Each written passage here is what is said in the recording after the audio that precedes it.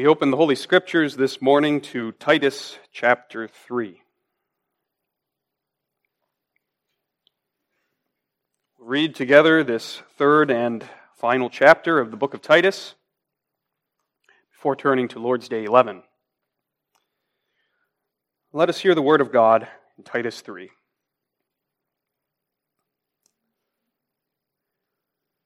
Put them in mind to be subject to principalities and powers, to obey magistrates, to be ready to every good work, to speak evil of no man, to be no brawlers, but gentle, showing all meekness unto all men. For we ourselves also were sometimes foolish, disobedient, deceived, serving divers lusts and pleasures, living in malice and envy, hateful and hating one another.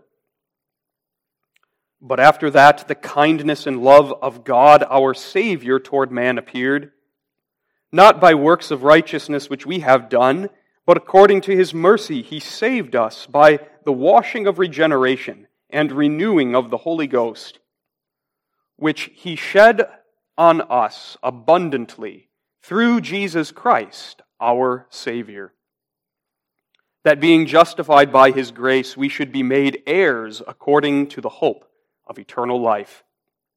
This is a faithful saying, and these things I will that thou affirm constantly, that they which have believed in God might be careful to maintain good works. These things are good and profitable unto men. But avoid foolish questions and genealogies and contentions and strivings about the law, for they are unprofitable and vain. A man that is an heretic after the first and second admonition reject, knowing that he that is such is subverted and sinneth, being condemned of himself. When I shall send Artemis unto thee, or Tychicus, be diligent to come unto me to Nicopolis, for I have determined there to winter. Bring Zenas the lawyer and Apollos on their journey diligently, that nothing be wanting unto them.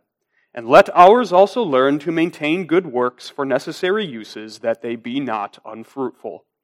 All that are with me salute thee. Greet them that love us in the faith. Grace be with you all. Amen.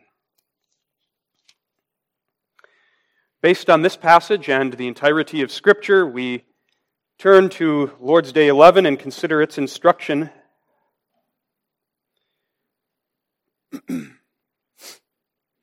Beginning in question 29.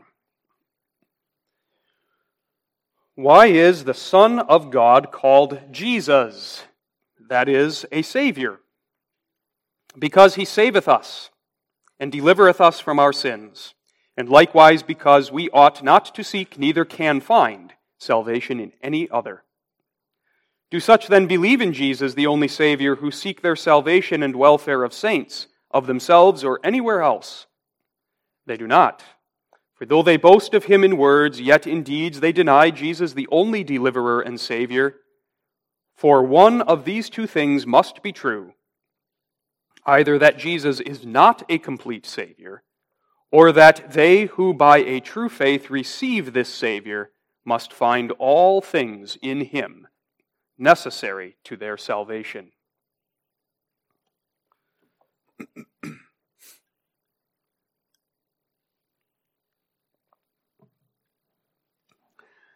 Beloved in the Lord Jesus Christ, the Apostles' Creed, which we are studying now in this section of the Heidelberg Catechism, is explaining to us the fundamentals of Christianity, the contents of the saving faith set before us in Lord's Day 7. We have already noted that this doctrinally rich creed is also arranged in a doctrinally instructive way. It is arranged according to the doctrine of the Trinity, so that as the Apostles' Creed leads us through the fundamental tenets of the Christian faith, it also sets before us that cardinal truth of the Trinity, that God is one God, and yet there are three divine persons who are that one God. We have finished the first article of the Apostles' Creed and entered into its instruction about God the Father and our creation, as well as the reality of God's providence, that He upholds and governs all things according to His good pleasure. And it is now that we turn to the second article of the Creed, which explains to us God the Son and our redemption. We turn from God the Father who created all things and uphold all things to the Word made flesh, by whom He created all things and in whom all things consist. I believe in God the Father Almighty, maker of heaven and earth, and in the same breath we confess, and in Jesus Christ, His only begotten Son, our Lord. In that second article of the Creed, then, we have 4 of the Bible's main names for the Son of God: Jesus, Christ, only begotten Son, and Lord. And the next part of the Catechism is going to unpack the meaning of these 4 significant names of God the Son in our flesh. And these names are worth our attention because they are revelatory. That is, these names show us who Jesus is and who He is and what He has done for those who believe in Him. The name of Jesus is a name unlike any other name. It is a name with power. It is the one name given among men whereby we must be saved. And so that's what we're going to consider for a short while this morning, those first words of the second article of the Creed. And in Jesus. I believe in Jesus. We're going to delve into that wonderful name of Jesus. There's no sweeter name to the believer than the name of Jesus. That name is our theme, Jesus. The name Jesus.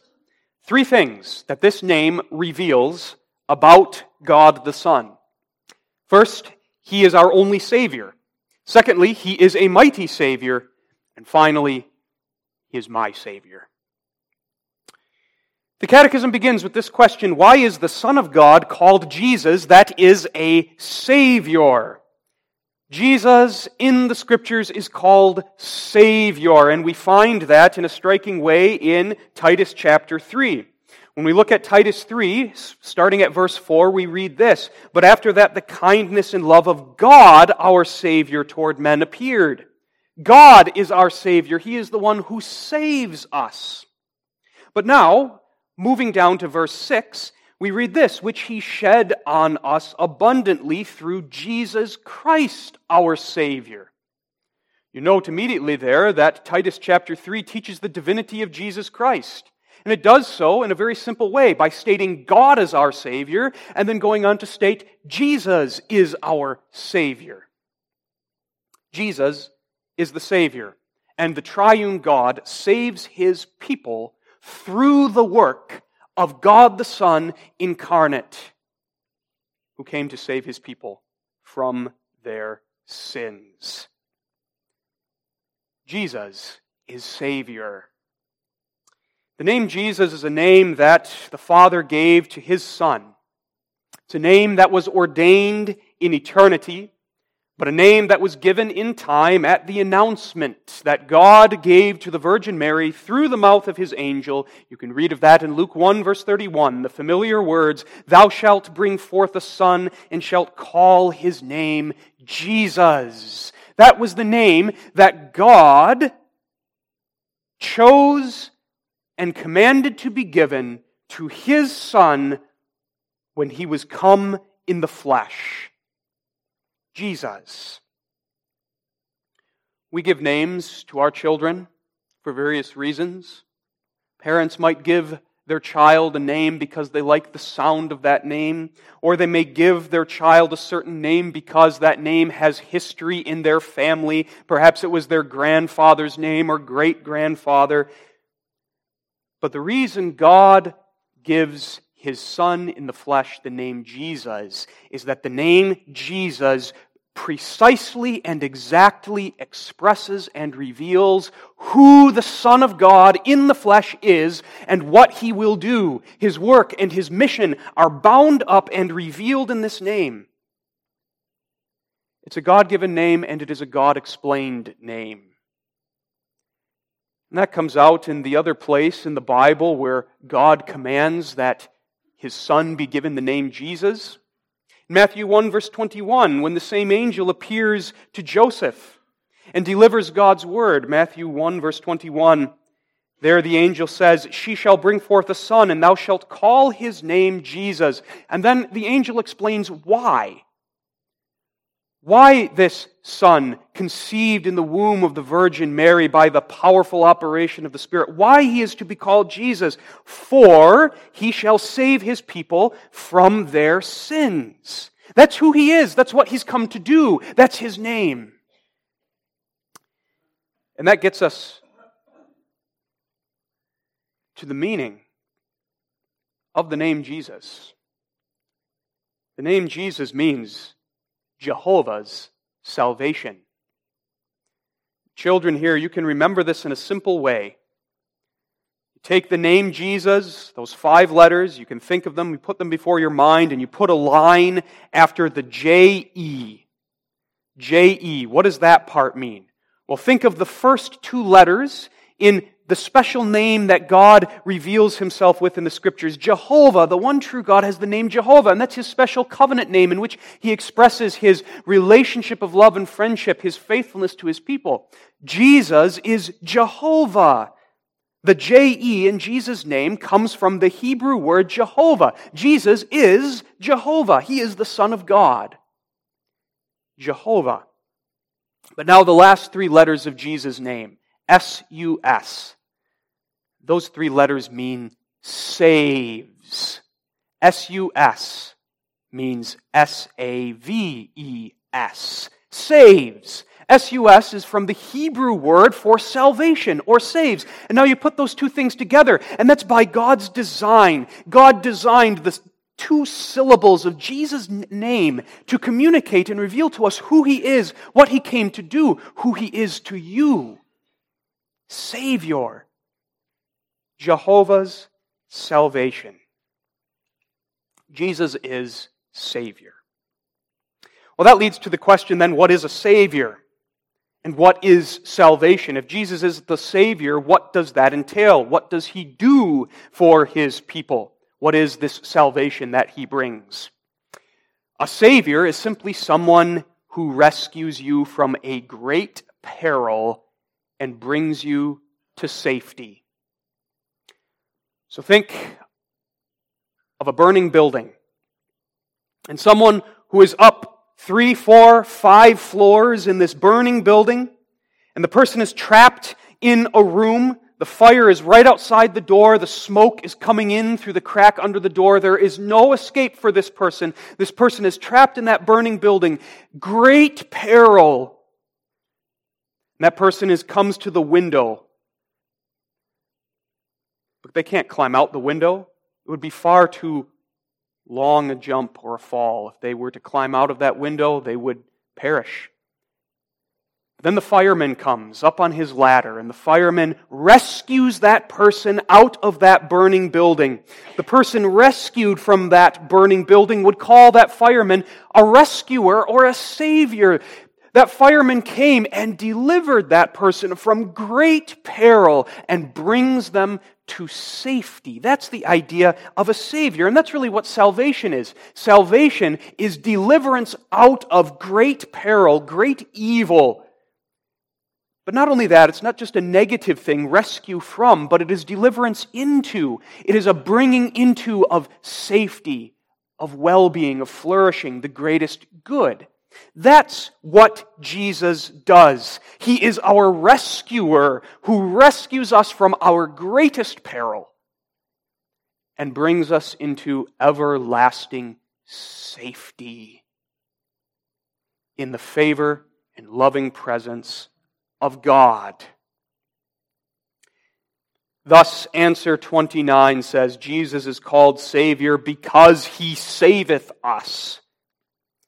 And then answer 29 goes on to define precisely the nature of this salvation that our Savior works and performs for us, and delivereth us from our sins. You hear Matthew 1 verse 21 in the Catechism's own language. God said, he shall be called Jesus, for he shall save his people from their sins. That's the kind of Savior, that's the kind of rescuer Jesus is. A far better rescuer than any fireman who delivers someone from a burning building. Jesus delivers us from our sins. For our sins are our greatest peril, the greatest evil that we face. Jesus is the Savior who comes to lift us up from the miry pit, to save us from the peril of drowning eternally in the lake of fire. He is the Savior who comes to give us not only the continuation of earthly life, He's not merely an earthly Savior, not even primarily. He is a spiritual Savior who comes to give us everlasting life with God. He is the Savior who comes to destroy the power of death and to redeem us from the pit of corruption, to redeem us from the destruction that our sins otherwise would plunge us into, and to lift us up into the glorious life and liberty of the children of God. He is the Savior who saves from the greatest peril which we put ourselves in by our sin. And He is the Savior who comes to give us the greatest good, which we by our sin forfeited. And so that's a very important point to see this morning. Jesus is the Savior from sin. And that means Jesus is actually a Savior. He's a Savior for real, you might say.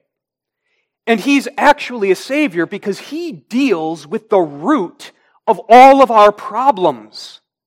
Sin is the root of all of our problems. Every evil, every peril that we face in this life ultimately can be traced back to sin. Now, make no mistake in saying that. I'm not saying that every trial or suffering that we face is the direct result of some personal sin. We know that's not the case.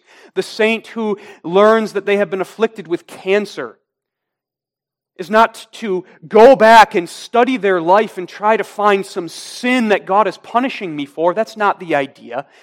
But when we make this point, what we mean is that all suffering, all of the agonies, all of the perils of this life trace their genealogy back to that fall of Adam and Eve into sin.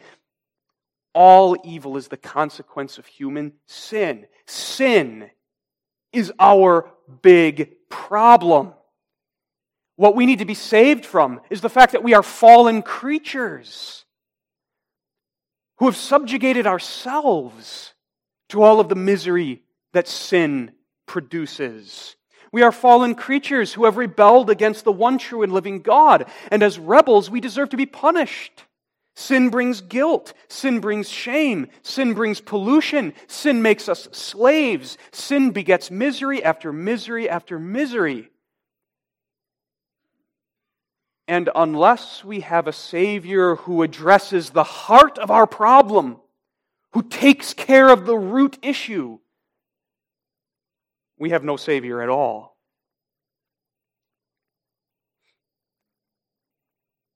There are all sorts of so-called saviors out there. But this is what exposes them all. Every so-called Savior doesn't get to the root of our problem. No so-called Savior can save us from our sins. One Savior can and does, whose name is Jehovah's salvation, Jesus. Think of it this way. Someone is brought into the hospital with a gunshot wound. It's a fatal wound unless this person receives the necessary medical attention to stop the bleeding. This person is brought into the operating room and the surgeon gives them a couple pills of Tylenol to maybe dull the pain a little bit and says, "All right, you're good." That's what every other Savior is.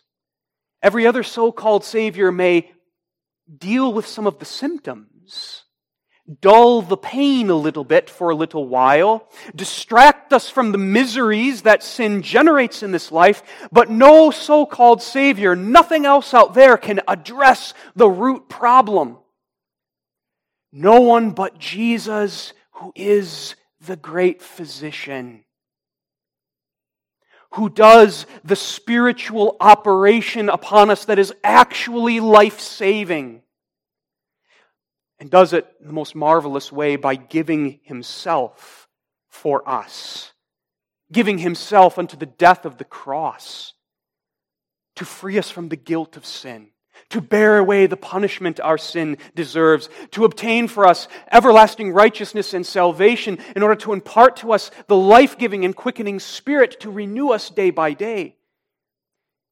Jesus is the only physician who correctly diagnoses our root problem, sin, and administers the medicine that actually saves us. God's grace, forgiveness of sins, His righteousness. It is precisely because Jesus is the Savior from sin that He is a Savior at all. Now, to wrap up the first point, one more thing for us to give our attention to, and that is this, that the name Jesus reveals that the Son of God is the only Savior. Let not the language or our translation of Lord's Day 11, question 29, confuse us.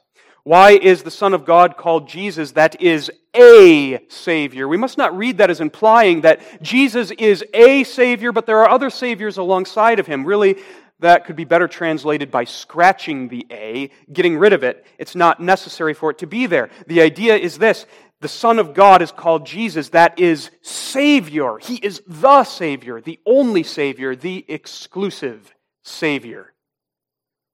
And the rest of the Lord's Day brings that out. As the end of answer 29 states, because we ought not to seek, neither can find salvation in any other. One Savior, the God-appointed Savior, Jesus Christ. You go back to what we've learned in the earlier part of the Catechism, and we understand why. Jesus is the only one who is qualified to be this Savior. For He is God. God in the flesh, and divine power is necessary to bear the burden of the holy wrath of God against the sins of His people. But God's justice requires that the same human nature which sinned must also pay for sin. And thus, Jesus Christ is God the Son in our flesh. He bears the wrath of God against our sin in His human nature, but sustains that human nature in the bearing of God's wrath by His own almighty divine power.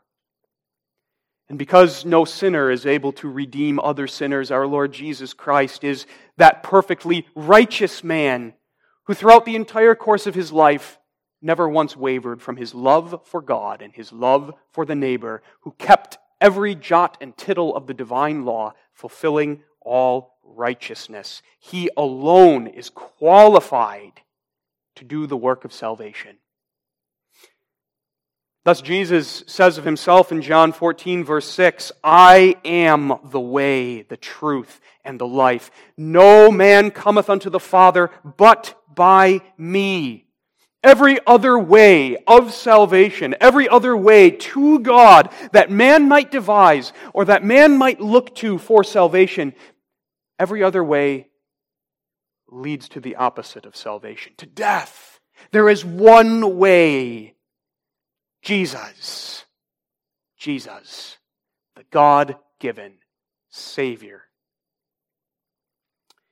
And so question and answer 30 emphasizes that this is a cardinal truth of Christianity, that there is one Lord, one Savior, Jesus Christ, no other. Let that truth be impressed upon us, beloved. You cannot find salvation in any other. You must not look for salvation in any other. No other may be set alongside the Lord Jesus. He is the only Savior. It's all Jesus or no Jesus. We must trust Him alone or Him not at all. There is no in-between. Jesus will not share this title, Savior, with any other. He and He alone is Savior. The Catechism makes that point. Because when the Catechism was written, our Reformed fathers were engaging in conflict with the Roman Catholic Church, which denied this truth and set others alongside Jesus Christ as co-saviors or helpers in salvation, the saints. While that false doctrine may not be so much of a temptation for us today, there are other things we can be tempted to trust. Think about it for a moment. Is there anyone you're tempted to trust alongside Jesus for the satisfaction of your soul, to give you safety, to give you peace? Our wealth and prosperity.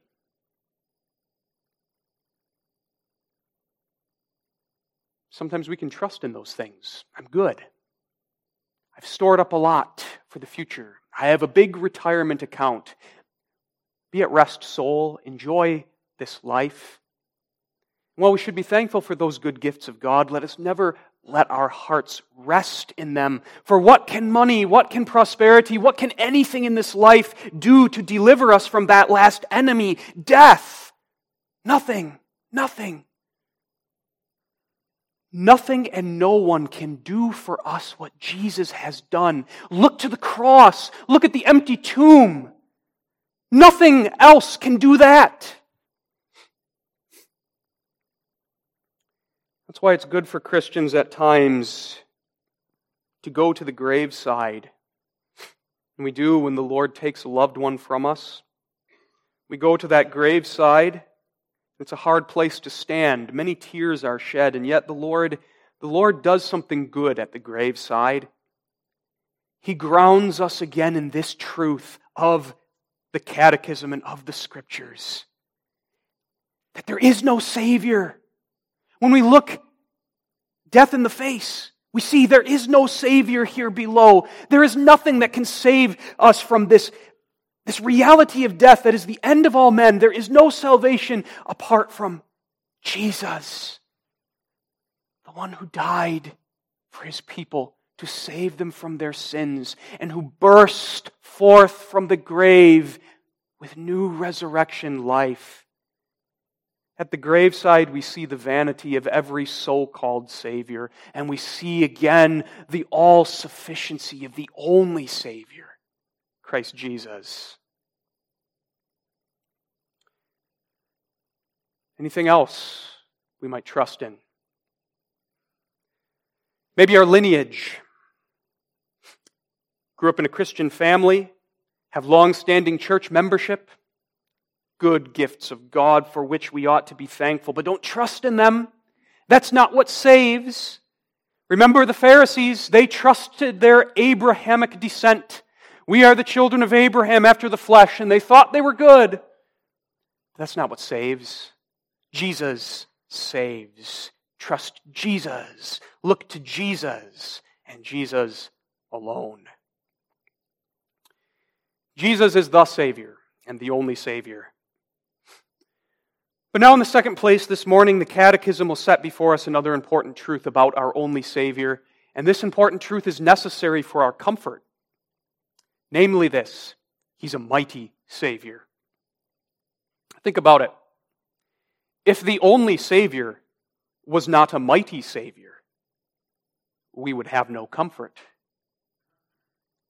For how could we be assured that this Savior would actually be able to do the work of salvation? No, we have comfort because the only Savior, the God-given Savior from sin, is also a mighty Savior. And that means this: it's not that He might save us. He is mighty to save us. He has the power to perform the work given to Him by His Father, such that He is an effective Savior. The name Jesus reveals that. This is who the Son of God in our flesh is, who He is to us, Jehovah's salvation. He is not one who tries to save. He is one who perfectly saves every single one of His elect people for whom He came to die. Matthew 1 verse 21 makes that clear. Thou shalt call His name Jesus, for He shall save His people from their sins. And in that word shall sounds forth the almighty power of God. When God says shall, He is making a promise. He is guaranteeing something, and the fullness of His omnipotence is behind that word shall. That's different from you and me. We might have the best intentions. We might tell someone, I shall do this. I will see to it. But something might get in our way. Something might thwart us, or we might sinfully fail to keep our promise. But God is the God who never lies. God is the Almighty God, and when He says shall, it will infallibly be done. Jesus is the effective Savior. He has the power to do the job. He has the power to carry out the work that is revealed in His own name. He does not merely provide the opportunity to be saved. He is not simply a chance giver or a self-salvation enabler, but He is the Savior. When He said on the cross, it is finished, it really was. When Jesus said, it is finished, He did not mean, all right, everything is set up. Now all that's left is for man to take advantage of this perfect work that I've finished and avail himself of it such that he may be saved. No. When Jesus says, it is finished, He was saying, the sins of all my people, all of the elect that the Father has given to me, they are paid for by my atoning sacrifice. I have merited forgiveness of sins for all of my people. I have earned everlasting righteousness for them. I have earned them a place in glory as the sons and daughters and heirs of God, my Father. And all that I have earned for them, I will infallibly apply to them by my Spirit. It is finished. Salvation accomplished. For all my own. He is mighty, mighty to save. The second thing that's implied in this truth, that our Savior is a mighty Savior. He's an effective Savior, that in the first place. In the second place, He is a complete Savior. He is mighty to completely save you. Not partially save you. Not mostly save you, not almost fully deal with that sin problem that will destroy you, but completely, 100% a complete Savior. He does absolutely everything that is necessary to save us from our sins. The Catechism emphasizes we find all things necessary for our salvation in Him. All things. Titus 3 expresses that beautifully. In verses 4 through 7, but after that the kindness and love of God our Savior toward man appeared, not by works of righteousness which we have done, but according to His mercy He saved us. Notice that as a statement of fact. This is what He has done. Saved us by the washing of regeneration and the renewing of the Holy Ghost, which He shed on us abundantly through Jesus Christ our Savior, that being justified by His grace, we should be made heirs according to the hope of eternal life. There's so much packed into that statement. All you could ask for is packed into that statement. A complete Savior. He shall save His people from their sins. Sins, plural, every single one of them. Every dimension of sin. The guilt that weighs upon our conscience, that liability to be punished for our sin. Jesus took it and Jesus bore it, that our consciences may be quieted. I'm forgiven and righteous in Him. punishment, the legal penalty of God's law, which is temporal and eternal death that the sinner deserves to bear. Jesus bore it. He took it. That's the cross. And He bore it away. So that for you and for me and for all who are united to Jesus by a true and living faith, there is no more punishing wrath. There is no condemnation to them which are in Christ Jesus. That power, that dominion of sin, we still wrestle with now. Jesus is the Savior who has delivered us from it and is working continually in us to deliver us from it. He has broken that power of sin, that dominion, so that we, as His regenerated people, are no longer in bondage. We are no longer slaves of sin. But by His Spirit, we have the power to overcome sin and to walk in it no longer. And by the work of the Spirit of the living Christ in us more and more throughout our earthly life, that is the work He is doing, applying and imparting to us the benefits of the cross, refashioning us into His image until that last day when He presents us without spot or wrinkle before Himself in exceeding glory. He saves from the shame of sin, shame that the Christian does not have to bear because it's covered in the blood of Christ, from the pollution, the defilement of sin, covered by His blood and the robes of His righteousness. A complete Savior. And so now let's point out a couple of comforts that we derive from this truth. Jesus is Jehovah's salvation.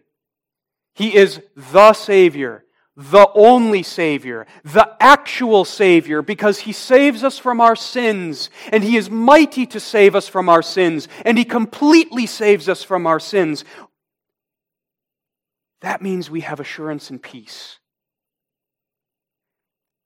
That means we have hope and happiness. That means that even in the midst of this stormy, treacherous, troublesome world,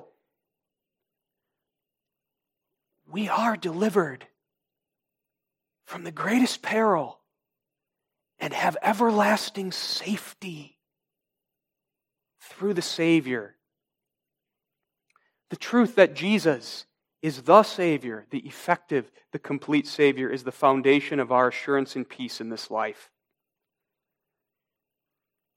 Jesus really saves. Your soul can rest in Him. Nothing can take you from Him. If He is mighty to save, nothing can thwart Him from performing the good work that He has begun. The good work He will surely finish.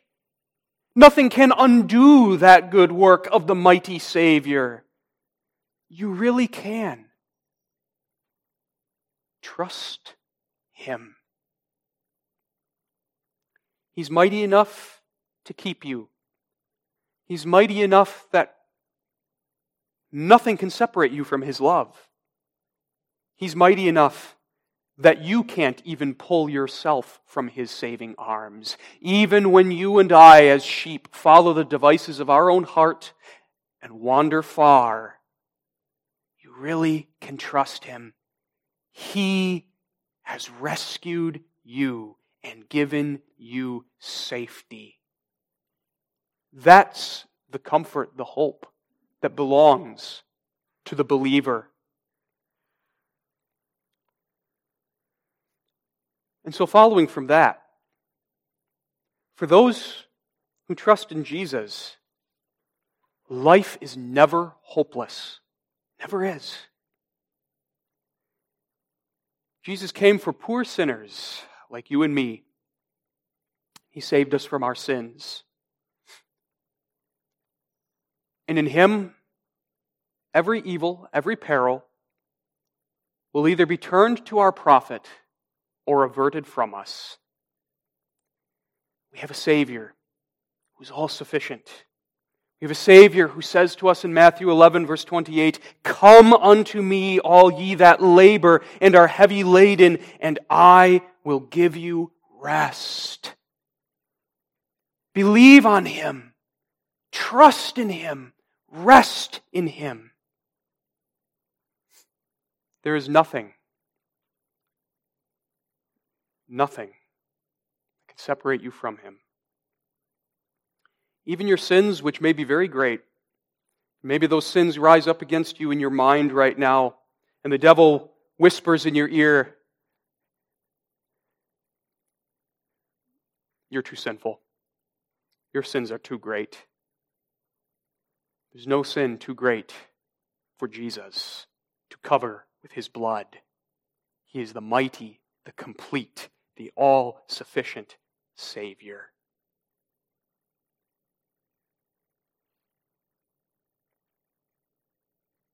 And He's my Savior. That's where we end. My Savior. Sometimes we miss this beautiful part of the Apostles' Creed, how personal it is. What's the very first word of the Apostles' Creed? I believe in God the Father Almighty, maker of heaven and earth, and in Jesus Christ, His only begotten Son, our Lord. I believe. It's a personal confession. It's not an abstract confession. It's not a confession merely about other people. It is a personal confession. Not merely is the Son of God a Savior, but this Jesus is my Savior. That's what the believer says. That's what the believer knows by faith. That's what the Word of God tells us. Think of Jesus' words in John 10, verse 14. "I am the good shepherd, and know my sheep, and am known of mine." Salvation's not a contract. It's not a business relationship. It's not even merely a service, an undeserved service that our Savior renders unto us, but salvation is ultimately relational. Through His saving work, Jesus Christ unites us to Himself, makes us partakers of Himself, brings us into His communion and fellowship with Him. As the Catechism says in its opening Lord's Day, those blessed beloved words, I belong to Jesus Christ, body and soul, in life and in death. And that's my comfort. He's my Savior. My complete, my effective, my mighty, my only Savior. Jehovah's salvation to me. And that simple gospel truth is the secret of true happiness, beloved. The world races here and there in the pursuit of happiness, looking, striving, searching, and always coming away empty. And even when the world thinks it's found happiness, you get to that graveside, and that so-called Savior is proven vain. Here's happiness. Here's safety. Here's peace. Here's joy. Jesus is my Savior. And I belong to Him because He's redeemed me freely by His grace and made me one of God's children. Whatever my circumstances, whatever I'm going through, whatever my feelings are right now, whatever loss I endure, I can always say this: Jesus is my Savior, and therefore it is well with my soul. Amen. Father in heaven, we thank Thee for this word, a simple word, a straightforward word, contained in that most beautiful of all names, Jesus. We thank Thee for Him, for our Savior, who died for us, who rose again for us, who bore our sins, who brings us life, who delivered us from the greatest peril, and brings us everlasting safety and joy in Thy fellowship. Strengthen us, Father, to resist our sinful flesh, to resist all of the siren calls of our world, to put our trust in something else or someone else. But may we steadfastly cling to the one and only Savior, Jesus Christ, and be happy in Him. We ask this in Jesus' name. Amen.